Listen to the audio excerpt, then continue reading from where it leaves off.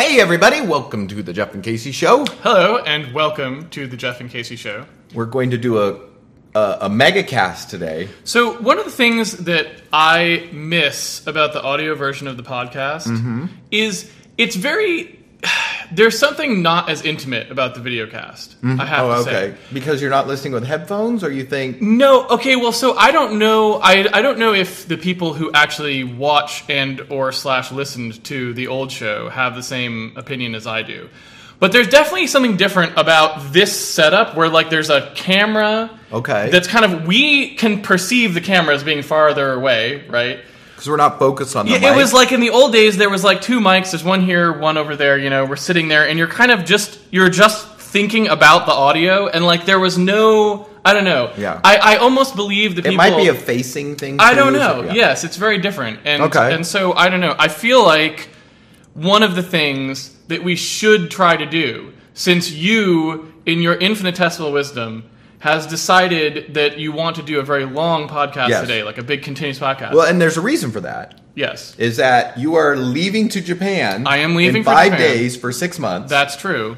Which everyone's been very positive about. Which I have not been positive about. No, you haven't been positive about that. I'm fucked. I'm seriously fucked. Okay, wait a minute. But how are you... How am I fucking... You're the one who moved to New York. No, but I'm here most of the time. Like, You're never here. No. I never see you here. Okay, here's what's going to happen. You want to... Okay. In 30 days, I'm going to be peeing in mason jars. In 45 days, I'll be on some sex registry because I thought it was funny to hump the Santa Claus at the mall. And you weren't there to say, don't do that. Okay, wait a minute. I'm going to be so fucked. I'm fucking fucked. Hold on. I'm in big trouble. Pause. I'm very worried about this. Are you trying to tell me that I am like the thing that is preventing you from becoming a complete, like, sexual deviant or something? I'm not saying a sexual deviant. It will be like... You said humping something. I don't know. No, I'd see the Santa Claus and I'd say, hey, it'd be really funny if I ran up, and then you'd go, no, don't do that. No, that's insane. All right. And so it's the same thing. The only, I don't even leave the house already. Okay. Now there's no reason to leave the house. All right. I'm just saying I'm going to be ordering mason jars. I'm going to try to order one mason jar. I'll get 50 mason jars. I'm fucking fucked. I'm glad we need to get the podcast, like, enough. We need to do, like, one last big podcast for 2013, and then we'll start again in 2014 when I get out of prison. All right. Yeah. I'll get back you from out. Japan. Okay. I get out of prison. All right. In any case, that's where we're at. All right. So basically what we'll do is we'll put some of your money in an account later on today for bail, is what you're saying. That's probably... Basically. I'll come back here, I'll get the money, I'll go to the court, I'll give them in like a stacks of 20s to the bondsman or whatever. I probably could also just put some money away so it's not all blown by the time you get back. Like, something bad will happen. I need Casey to co-sign for this. Yes. All right. Otherwise, it's a huge Bitcoin situation. I'm really glad we got that out on the table, actually, because things I have prepared. We've had a lot of listener backlog, submissions, and some of the things that are coming up, I think it's going to be very amusing when we consider the fact that they're questions being asked of someone who's about to be peeing in a mason jar.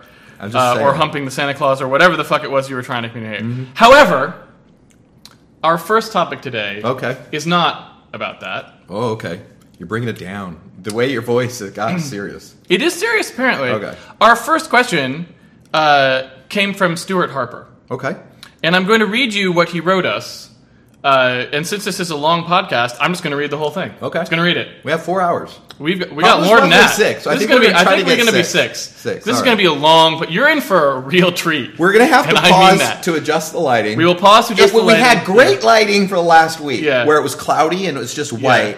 And now the sun's out, reflecting off the water. Right. So we're going to have one of those days where it changes all day. We're going to fill up the stupid... I should have bought the bigger compact flash. Yeah. Anyway. All right, here we go. This question comes from Stuart Harper. Okay. And I guess it's less of a question, perhaps, than a topic, if you will. But it did kind of come in the form of a question.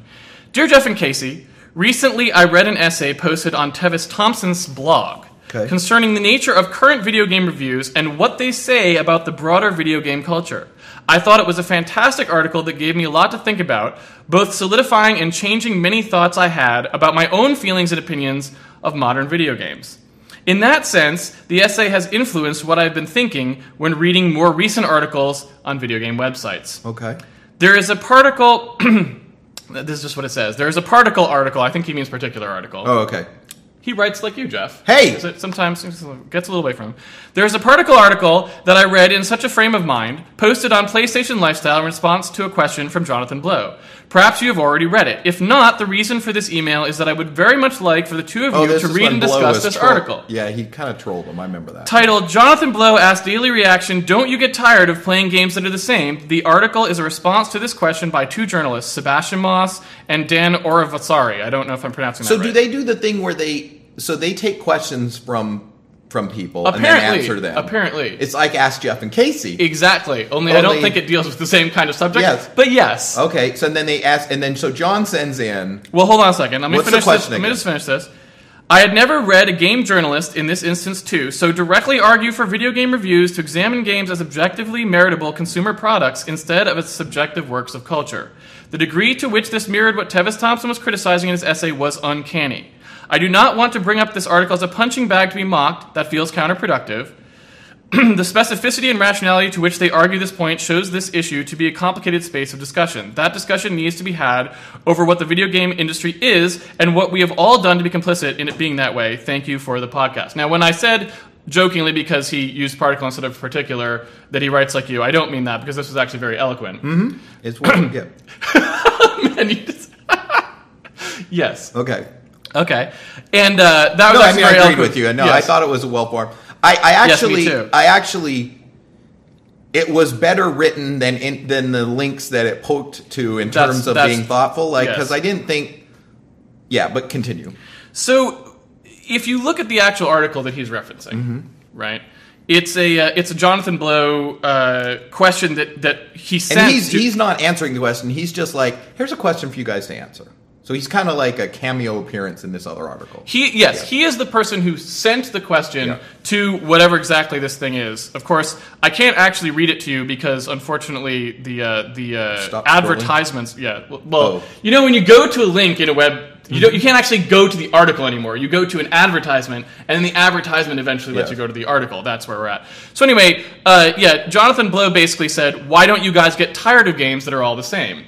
That's what he asked. Okay. I've been excited about video games since I was a kid, and I played many games, but at some point, I get tired of playing the same game. That doesn't mean it is a bad game for someone who is younger who hasn't played that game a million times. It is probably better than the one I played because it has more modern things in it. I don't know, you just see all of these people in the press get super excited about a game that is not really any different from the previous game. What is the deal there? Right? Okay. So it's a pretty reasonable question to ask a reviewer because... Actually, most reviewers are kind of in the unenviable position of having to play way more games than even a gamer in some sense, right? I mean, they are doing it all day, potentially. I don't really know what the life of a reviewer is like, but unlike a gamer who maybe only plays in their spare time, or a kid who can play, but still goes to school and stuff like that. These people literally could play every day, and then as soon as they're done playing something, they're writing about that something. I mean, they are literally living with the sameness in a way that probably none of the rest of us are at all. Even those of us who are maybe sick and tired of, samey first-person shooters, I mean, they probably get that times 10, right? I mean, because I'm not playing half of those things. So anyway, basically there were two responses. Both of the responses were non-hostile to John. It was that nobody was dismissive. They both said, yes, actually, they do get tired of playing samey games. I read through these beforehand because they're quite long, and I'd rather not read all of them.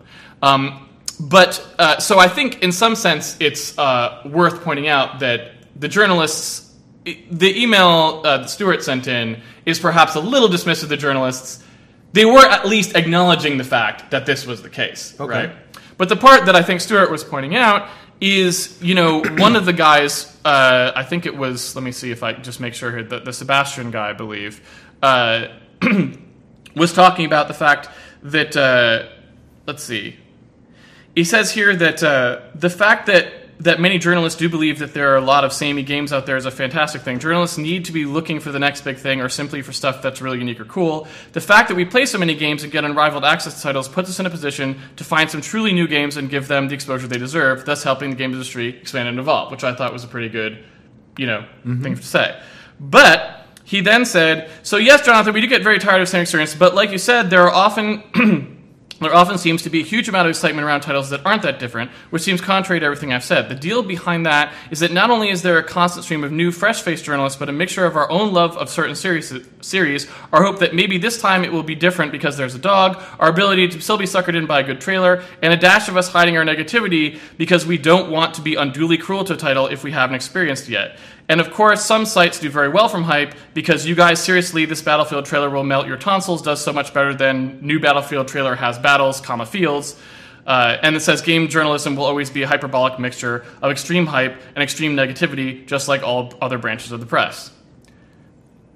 Other internet branches of the press, but well, I guess that's true. I mean, but in press in general does have that kind of... it's different a little bit in the sense that something on on TV has had its advertising sold ahead of time. So like they're not quite as like with everything on the internet. Every single page has to be something that draws clicks. Yeah. So everything has to be insane. Yeah. So everything is like the most extreme way to write about that thing for the most part, because it has to be, because that's what we're driving towards. It's like that's the model that works there.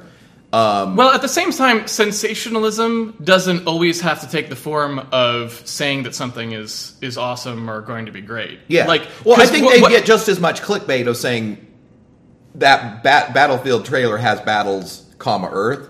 Is that, or what did he say? Fields, which is great. Yeah, that's a great line. That actually, I think, if you had that line, there'd be so much of the lunatics that are into that game being shitty about it that they'd get that too. But the thing in the middle is where it's like, oh, there's a new Battlefield trailer. So like, that's a difference. I wonder if that's true because, so here's the thing I wonder. Oh, wait, just one sec. Also, the fact that they get link traffic based on the fact that somebody else made a trailer is all shitty anyway.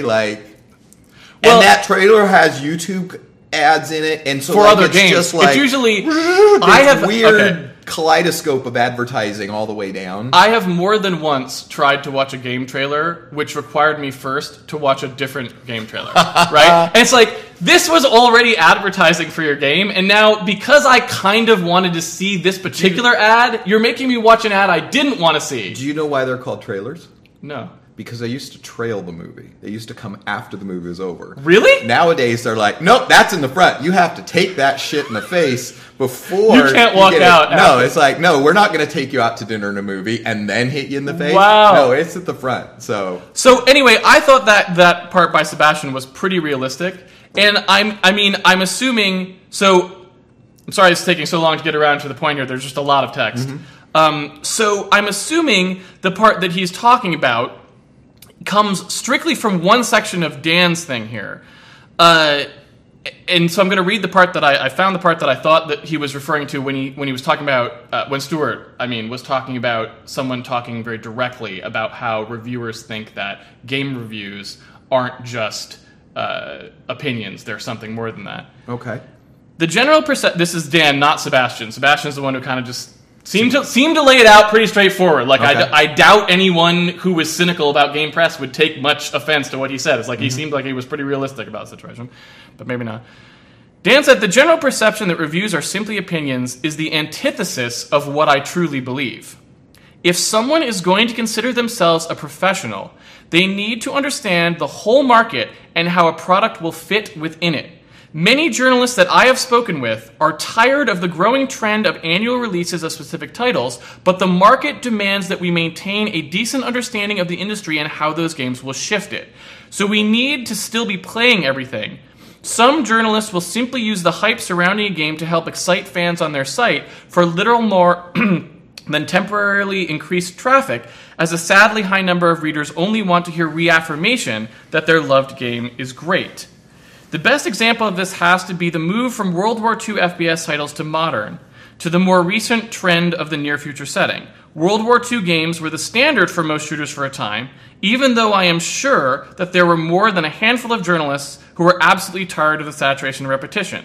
It was not until the market as a whole grew tired of the World War II setting and a new game emerged that everyone could back that we were able to see a shift. Reviewers had stated for a long time that a number of games were becoming incredibly similar and that the genre was becoming stale, but games like Medal of Honor were still heralded as quality simply because they were the best at the time, even though the genre had become tiresome.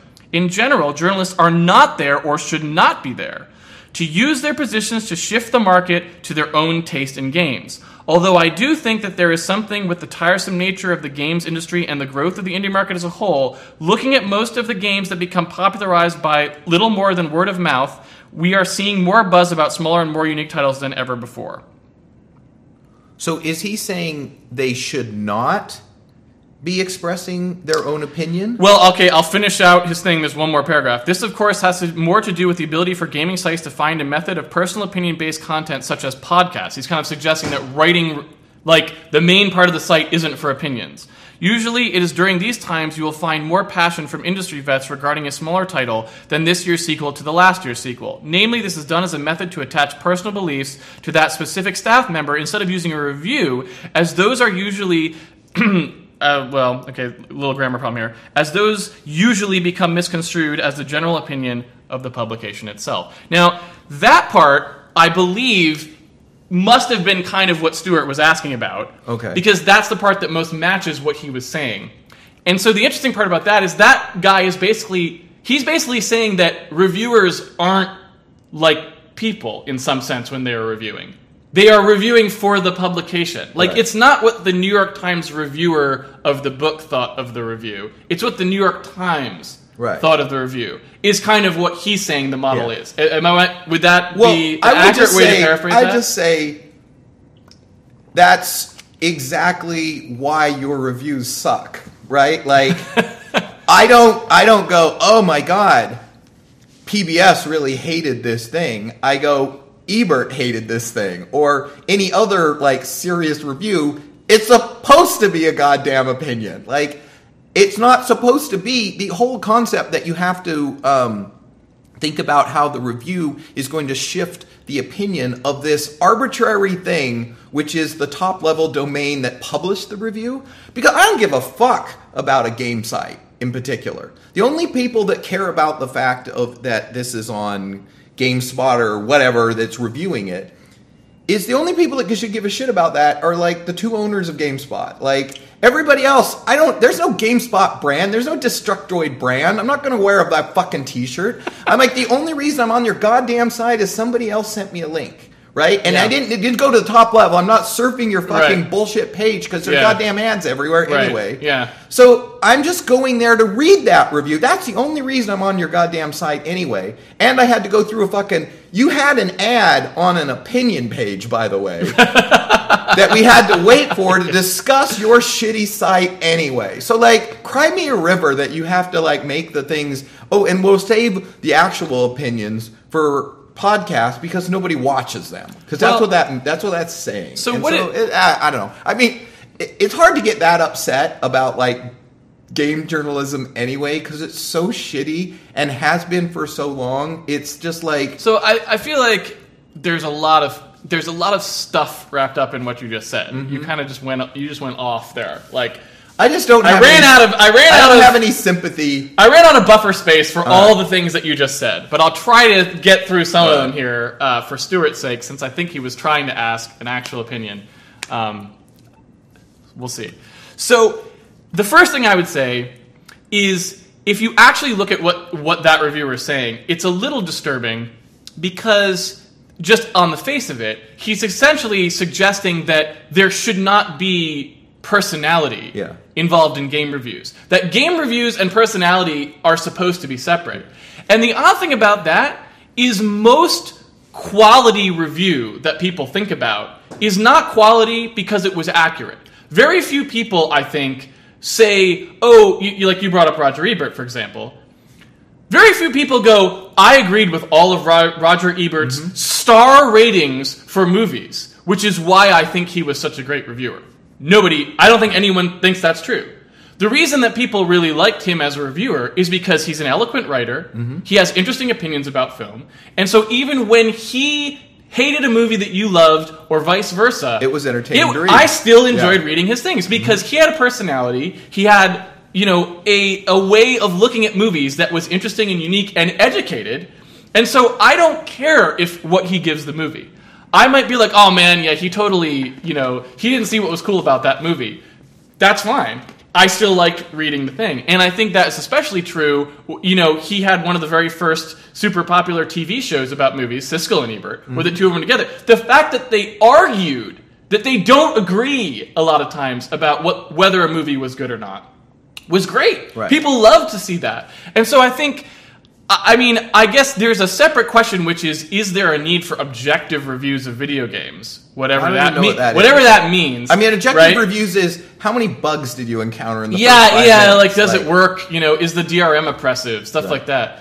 If you put that aside for a second and just go, hey, are subjective reviews of video games a good thing? I think the answer, from historically speaking, is overwhelmingly yes. Well, people love to see smart, like opinionated, personalized reviews of stuff, and if that's the interesting brand. Destructoid or whatever, that's not. I don't care. I don't want to be a part of that. Like that's not interesting. It's called Siskel and Ebert. It's not ABC's review show. Yes, exactly. Right? It's like you're confusing this. You're also, and it might be that like, hey, your writers are so bad that you aren't thinking about them in terms of having any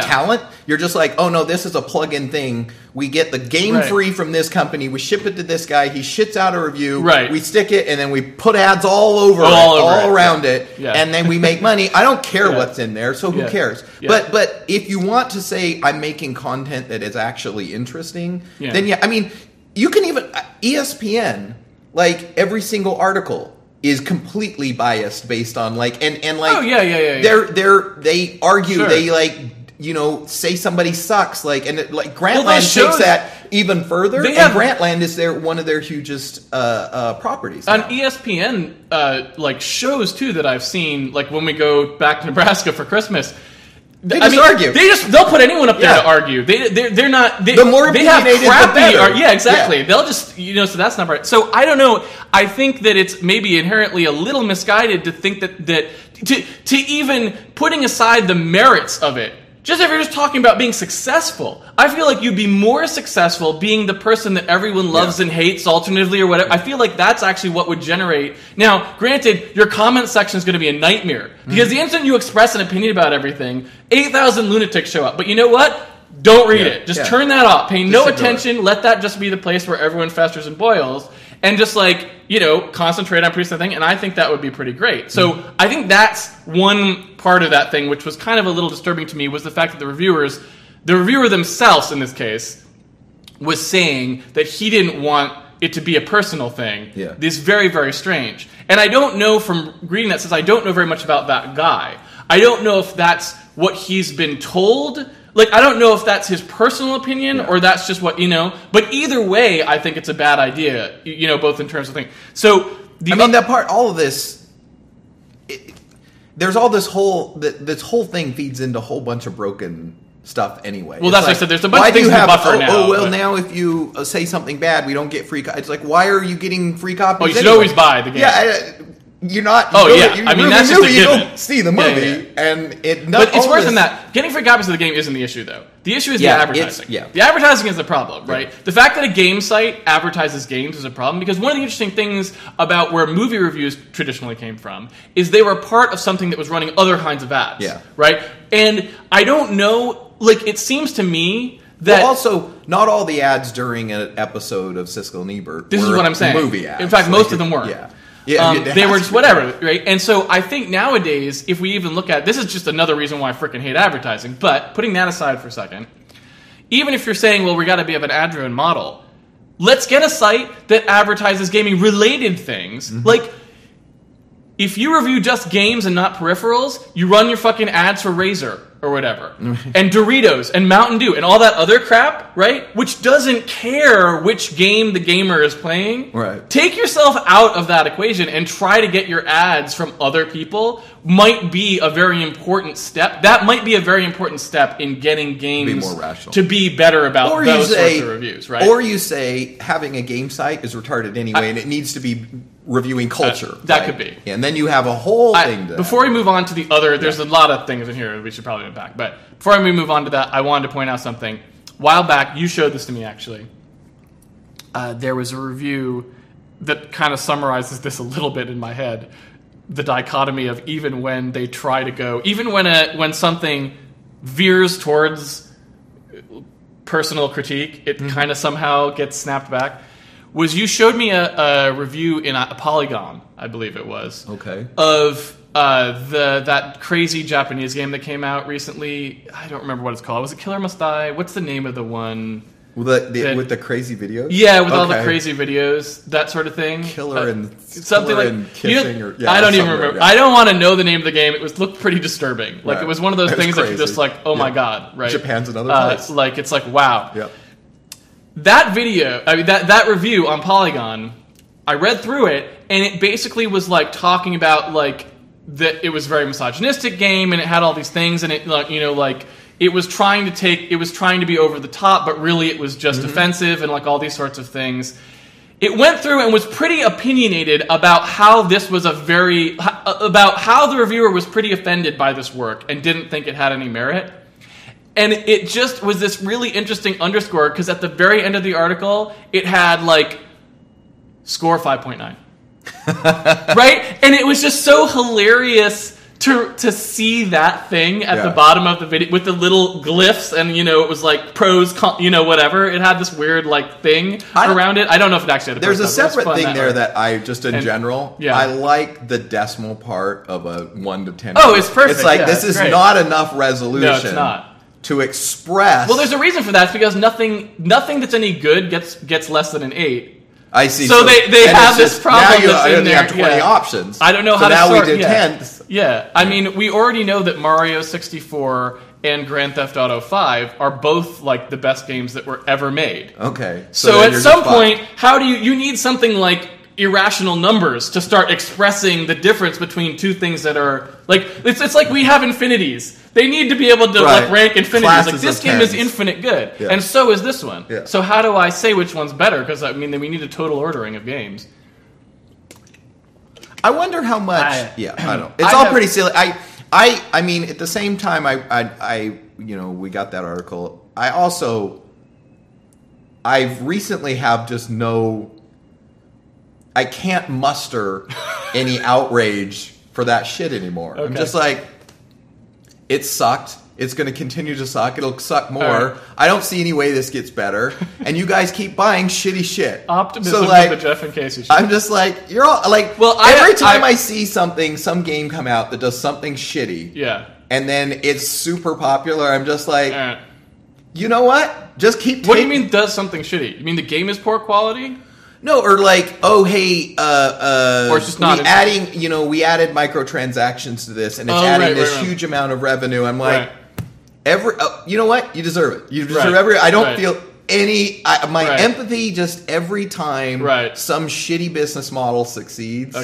Makes me feel less about the customers who are taking it in the shorts anyway. Right. And so I just and just the fact that it feels like it is so the way the reviewing works, what people value in a game versus don't. And I'm not even saying indie versus this. So you're it just sucks right now. You're going full Versailles on this. You're like, let them eat microtransactions, right? Like the people are complaining about the reviews, and you're like, no, fuck it. Like you don't deserve good reviews. We should just go write a game. That it's the most oppressive game ever. We go get a whole bunch of psychology books about gambling, right? And we really get the feedback loop dialed in, and we just go make a shitty iPhone game that costs just siphon all the money, and just be like, you know what, fuck you all. That's like what I start feeling. I'm like, at some point, somebody has to not be an asshole, but it's not happening.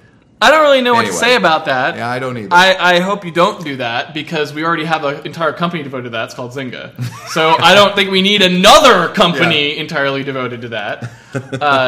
But to try to continue unpacking things from this particular article, one thing that I have said before, actually, but I don't know if we've actually covered it on the podcast, is that I feel like game reviewers take a lot of shit. Mm-hmm. Actually. Mm-hmm. Even from, yes, people take shit from random comments that are on the review. Like, if you said that Assassin's Creed wasn't the best game ever made, then you will get someone who says that, no, Assassin's Creed was, and you're just an idiot, right? So there's that. But there's also like people who are, sort of designery, people in the game industry who are like sort of the erudite designer, discusser sorts of people will oftentimes give the game reviewers shit about things. About like why are you saying that this game is good? It's not good. Like these are not good games. You're giving high ratings to things that are essentially just shit or the same old thing, et cetera, et cetera, et cetera. And one thing that I think is definitely true of the gaming landscape in general is I think we kind of get the game reviewers we deserve.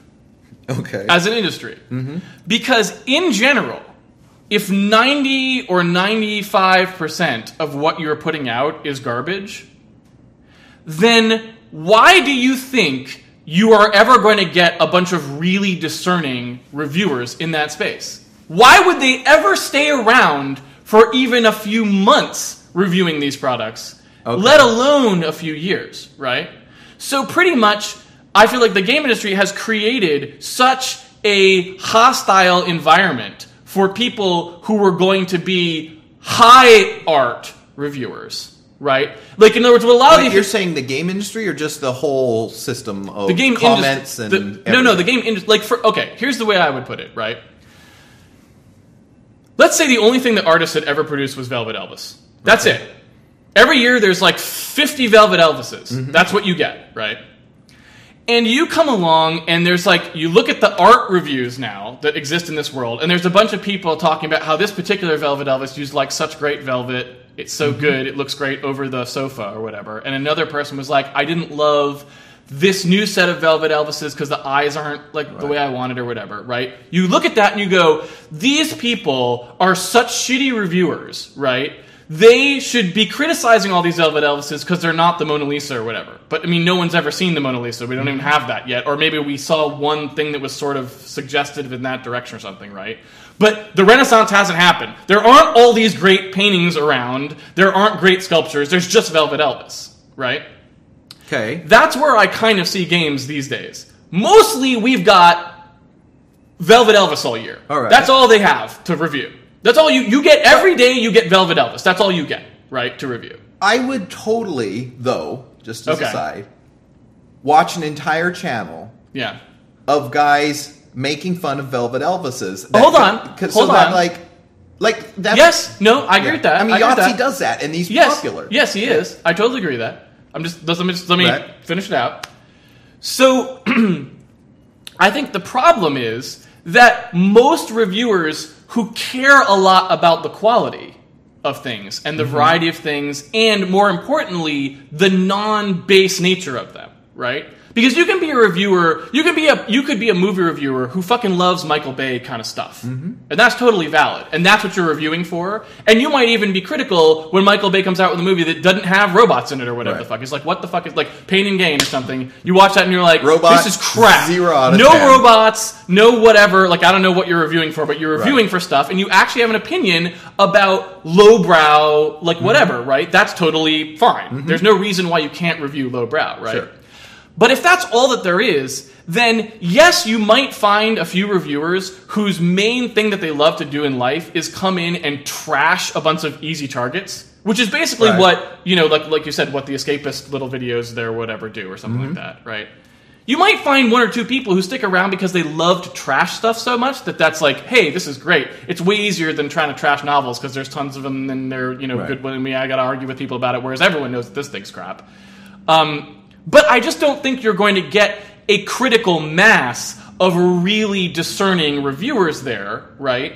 Because you haven't produced an area that would be rewarding for them to occupy. So mostly the only people who are going to be okay with their job every day are people who can find good things to say about relatively bad stuff. Okay. Because otherwise you'd go crazy. If I had to review game reviews, I would lose my shit because I'd be like, this is crap. I've played this. This is garbage, garbage, garbage, garbage, garbage, garbage. I quit, right? That's what would happen to somebody who couldn't find the good things in, Battlefield 12 or whatever it is, right? If you can't do that, then I think you're going to get kind of driven out of here. And I think in general, if I look at the gaming press currently, I actually see a lot of good in what they do, as strange as that may sound to people, because I am a bit hoity-toity, right? And the reason for that is, while they constantly do things like make exceedingly grandiose statements about something like Grand Theft Auto 5, which is not maybe which is probably not the most amazing narrative ever told or whatever, but we will say that it is in this review or whatever.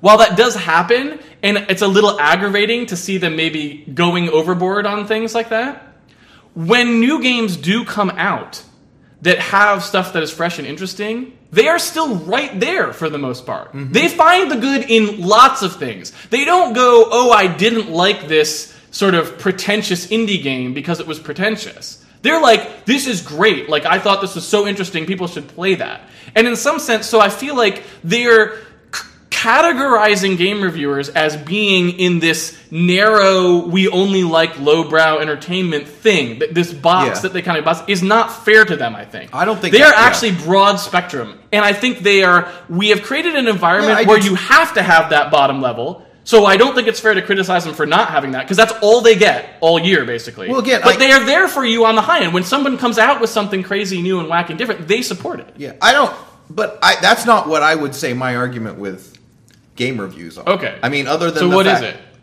I think it's the fact that the point of all this, in my opinion, was that if you start with something where the reviews are going to be artificially good because we can't mess up our relationship with the game companies, then who cares? Like, all of their stuff is pretty suspect.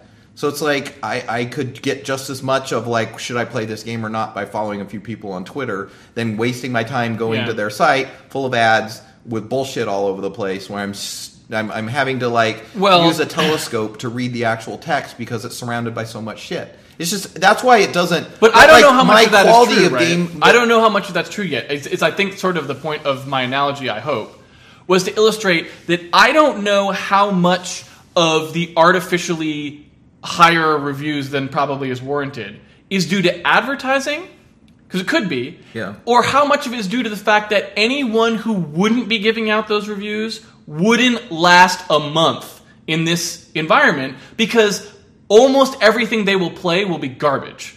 Okay, I see. Right? Yeah, that might be. If you're telling someone that they can't give Battlefield 4 a 9.5, that is actually a very high watermark game compared to what they are playing on average, right? Okay.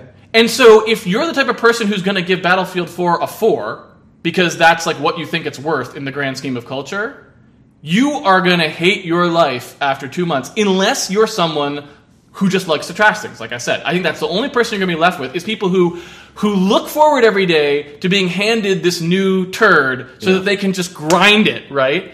I feel like that's, and we are getting a couple of those guys, but the Ebert, I don't know that Roger Ebert would have kept doing what he was doing if Monos the Hands of Fate was what he got every time he went to the sneak preview. Yeah, that's true. That's all I'm trying to say. Yeah, I don't know. I guess I just it's a hard thing for me to muster any outrage for one way or the other, like game journalism. But you have to, because you got reader submission.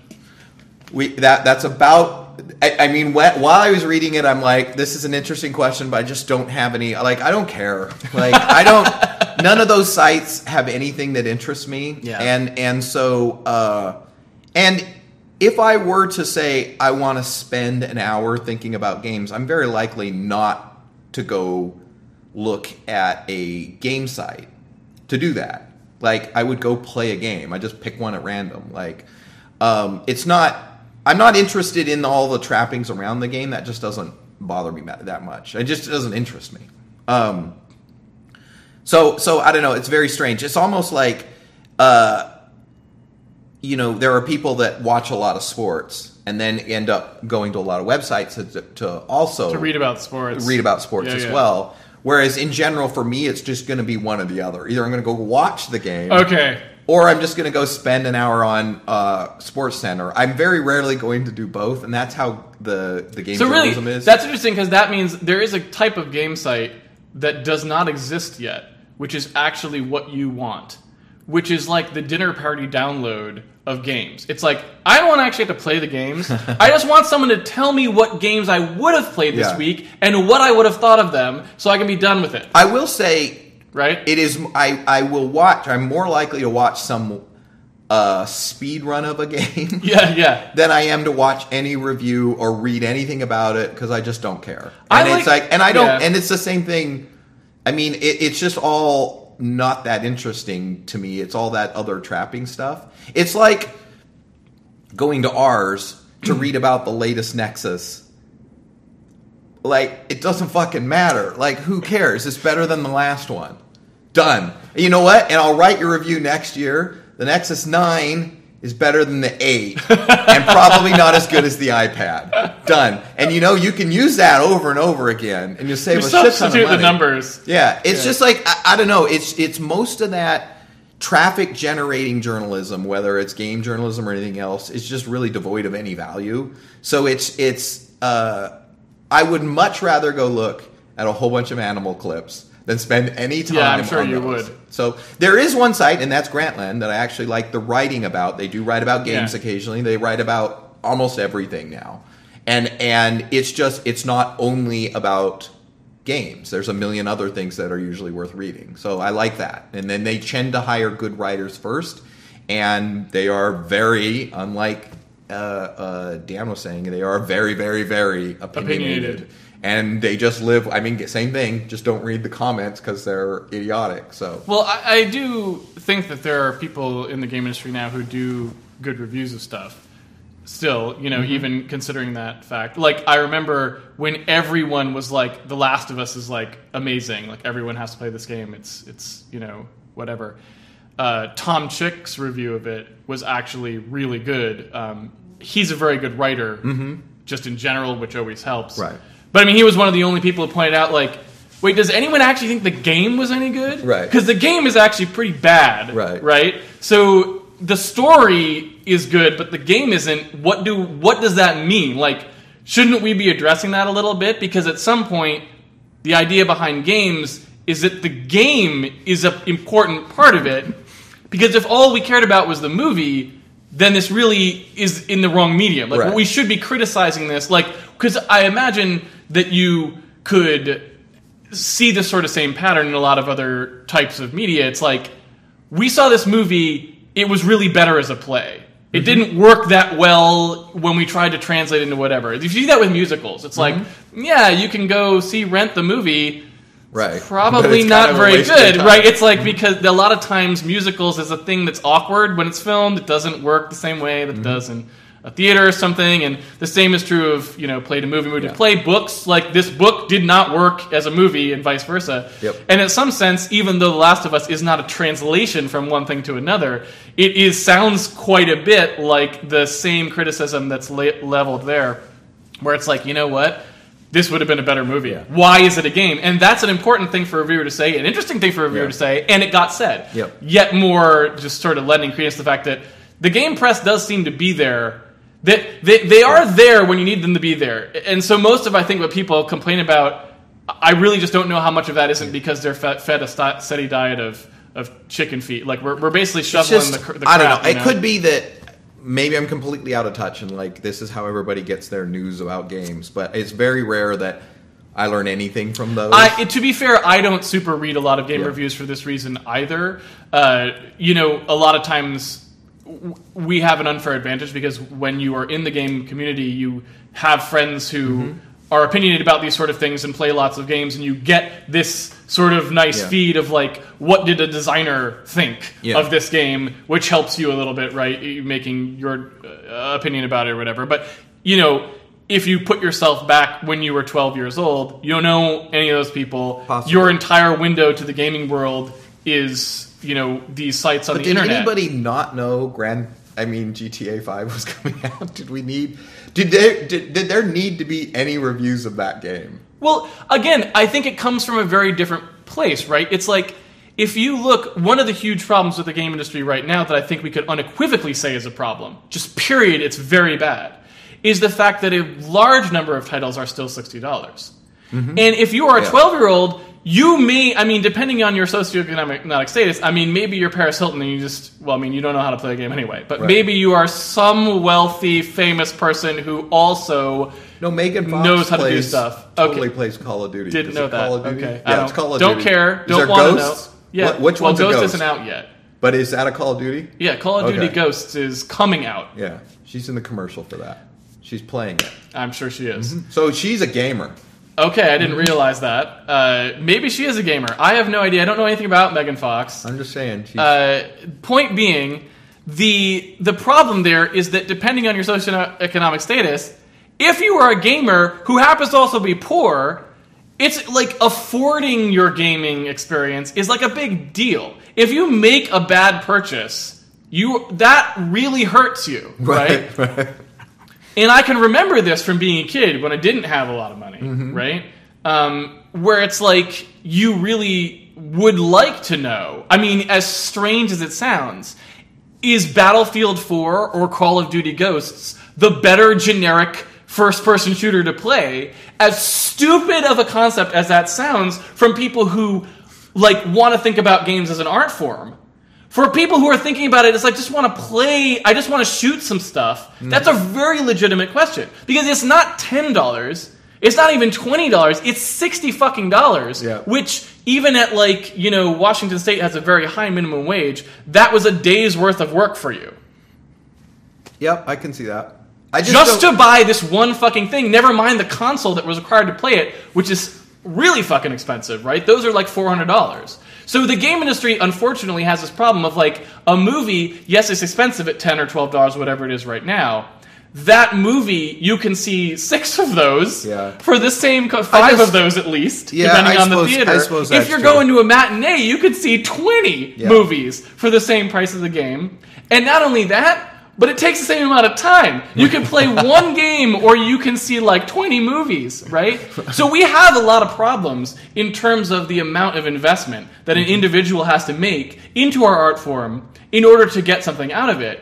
And while there is a lot of positives there that we can draw on and things that we can do that other people can't do, there are a lot of drawbacks there that start when you look at it from a more objective perspective than just, I'm passionate about games, I'm passionate about art, I'm passionate about whatever. If you step back and just go wait, just cost-benefit analysis, what's going on here. Yeah. Suddenly a review that compares these two things on a numerical score basis isn't so crazy. But a lot of that isn't because it was such a good idea to review them that way. It was because the rest of the fucking industry is fucking broken. These things should be $5, $10.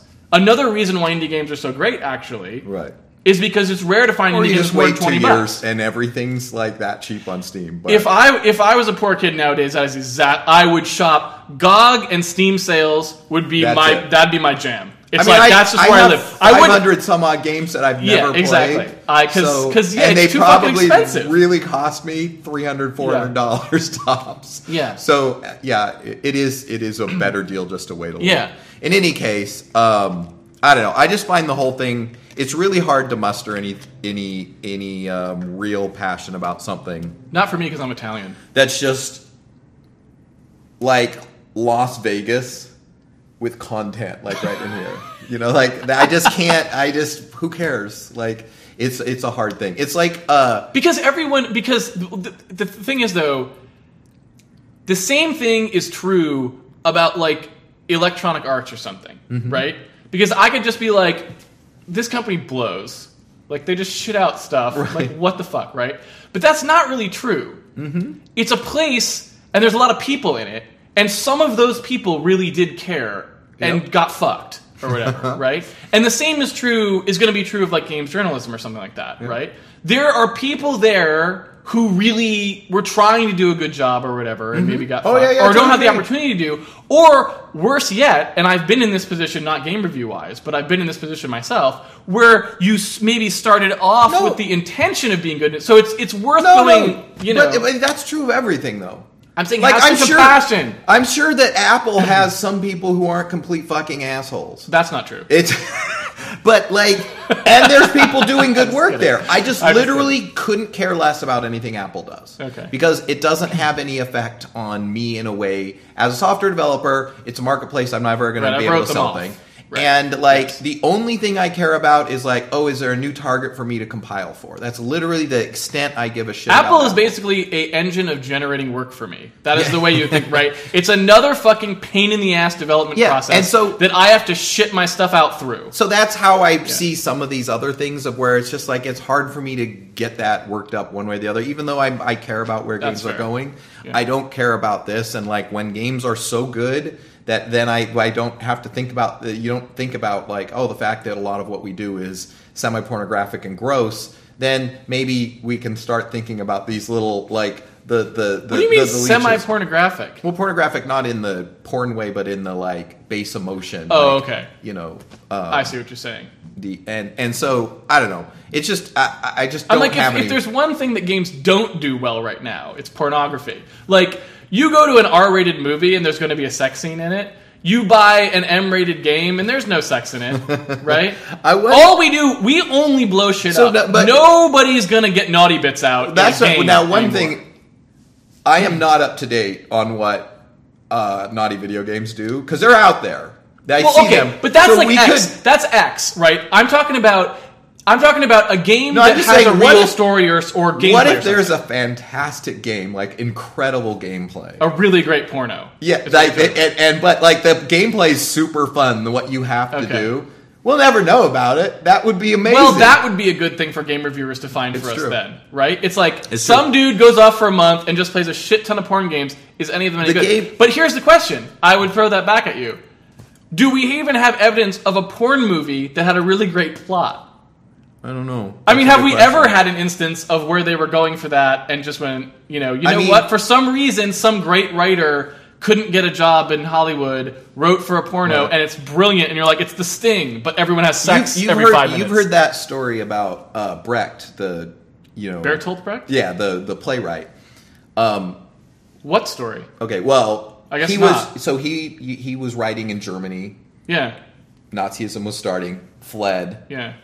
Then Nazism grew where he was, and so he had to flee. There's a Mike Daisey story about this where he's fleeing from country. Was he on the blacklist? Did he have to testify? Wait, it gets better. I'll tell you the whole story. So I seem to remember him testifying. He's fleeing just every time. Okay. He finally gets to America. Okay. Okay, and he gets a job, and he can't get any jobs because there's not a lot of playwriting in the United States anyway, and especially for this German who's not super famous at this point, but somewhat famous in Europe. Okay. So he goes to Hollywood. All right. And he gets a job writing as a just hired writer for scenes in movies. Where they're like, you need to fix this scene in a movie. And in previous in Hollywood, a script doctor. Not even that. That wasn't an official thing then. Okay. It's just we need this scene. There were people when you could work for the studios back then and not get credit as a writer. You're just a hired hand to you still can. fix this scene. I thought you still always had some credit. No, they don't get any credit. Well, in any case. That's the thing. Remember the Joss Whedon thing? They're like, you don't get credit on Toy Story. You don't get to be on thing, right? All right, well. There's a bunch of things like that where it's because it's the writers percentage it's the Writers Guild that's fucking you, not the studio anymore, but you're still getting fucked. Well, in any case, he pornos, he works on a bunch of movies. Okay. And you can't look up what movies he worked on. But he worked on a lot of movies, and this was in the 60s, early 60s, where teenage surf movies were huge. So apparently, you can be watching one of these movies, and you can tell when you get into Brecht because all of a sudden there's a big group of people that are very passionate about something, and they're like, "What do we want? Surf wax. What do we want now?" That kind of thing in the middle of the movie, where it's "Holy shit, what's happening here?" And then it's over. No. Yeah. So you're saying you're watching Beach Blanket Bingo? I've never seen Elvis is there, and Daisy talks about there's 4 or 5 movies he worked on where it's just out of the blue, the whole tenor of the movie changes. That sounds awesome.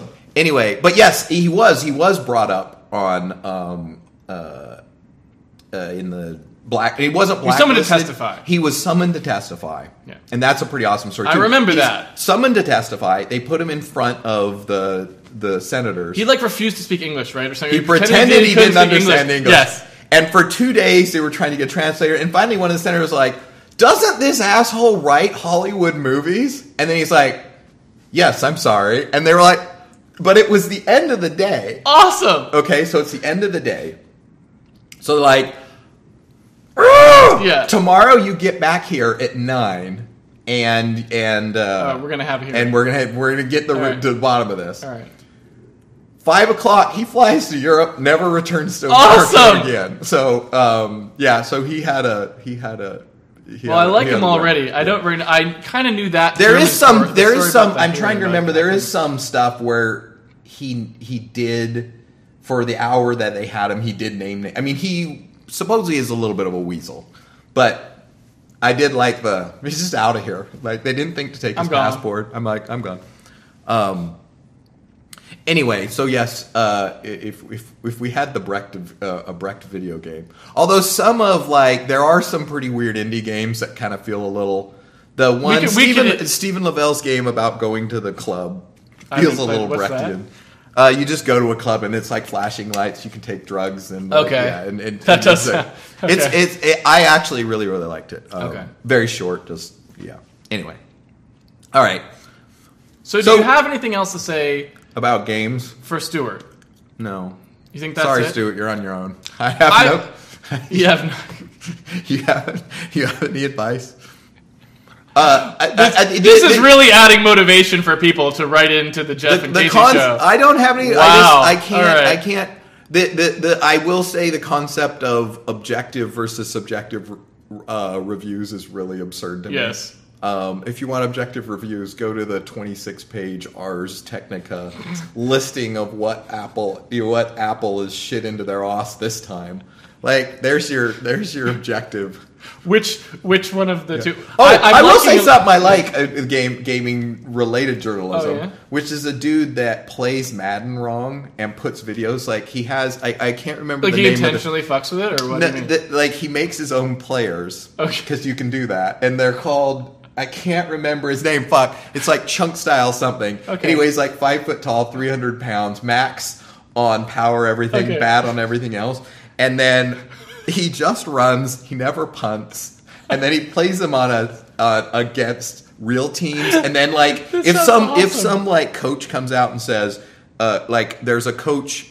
I can't remember his name. It starts with CR.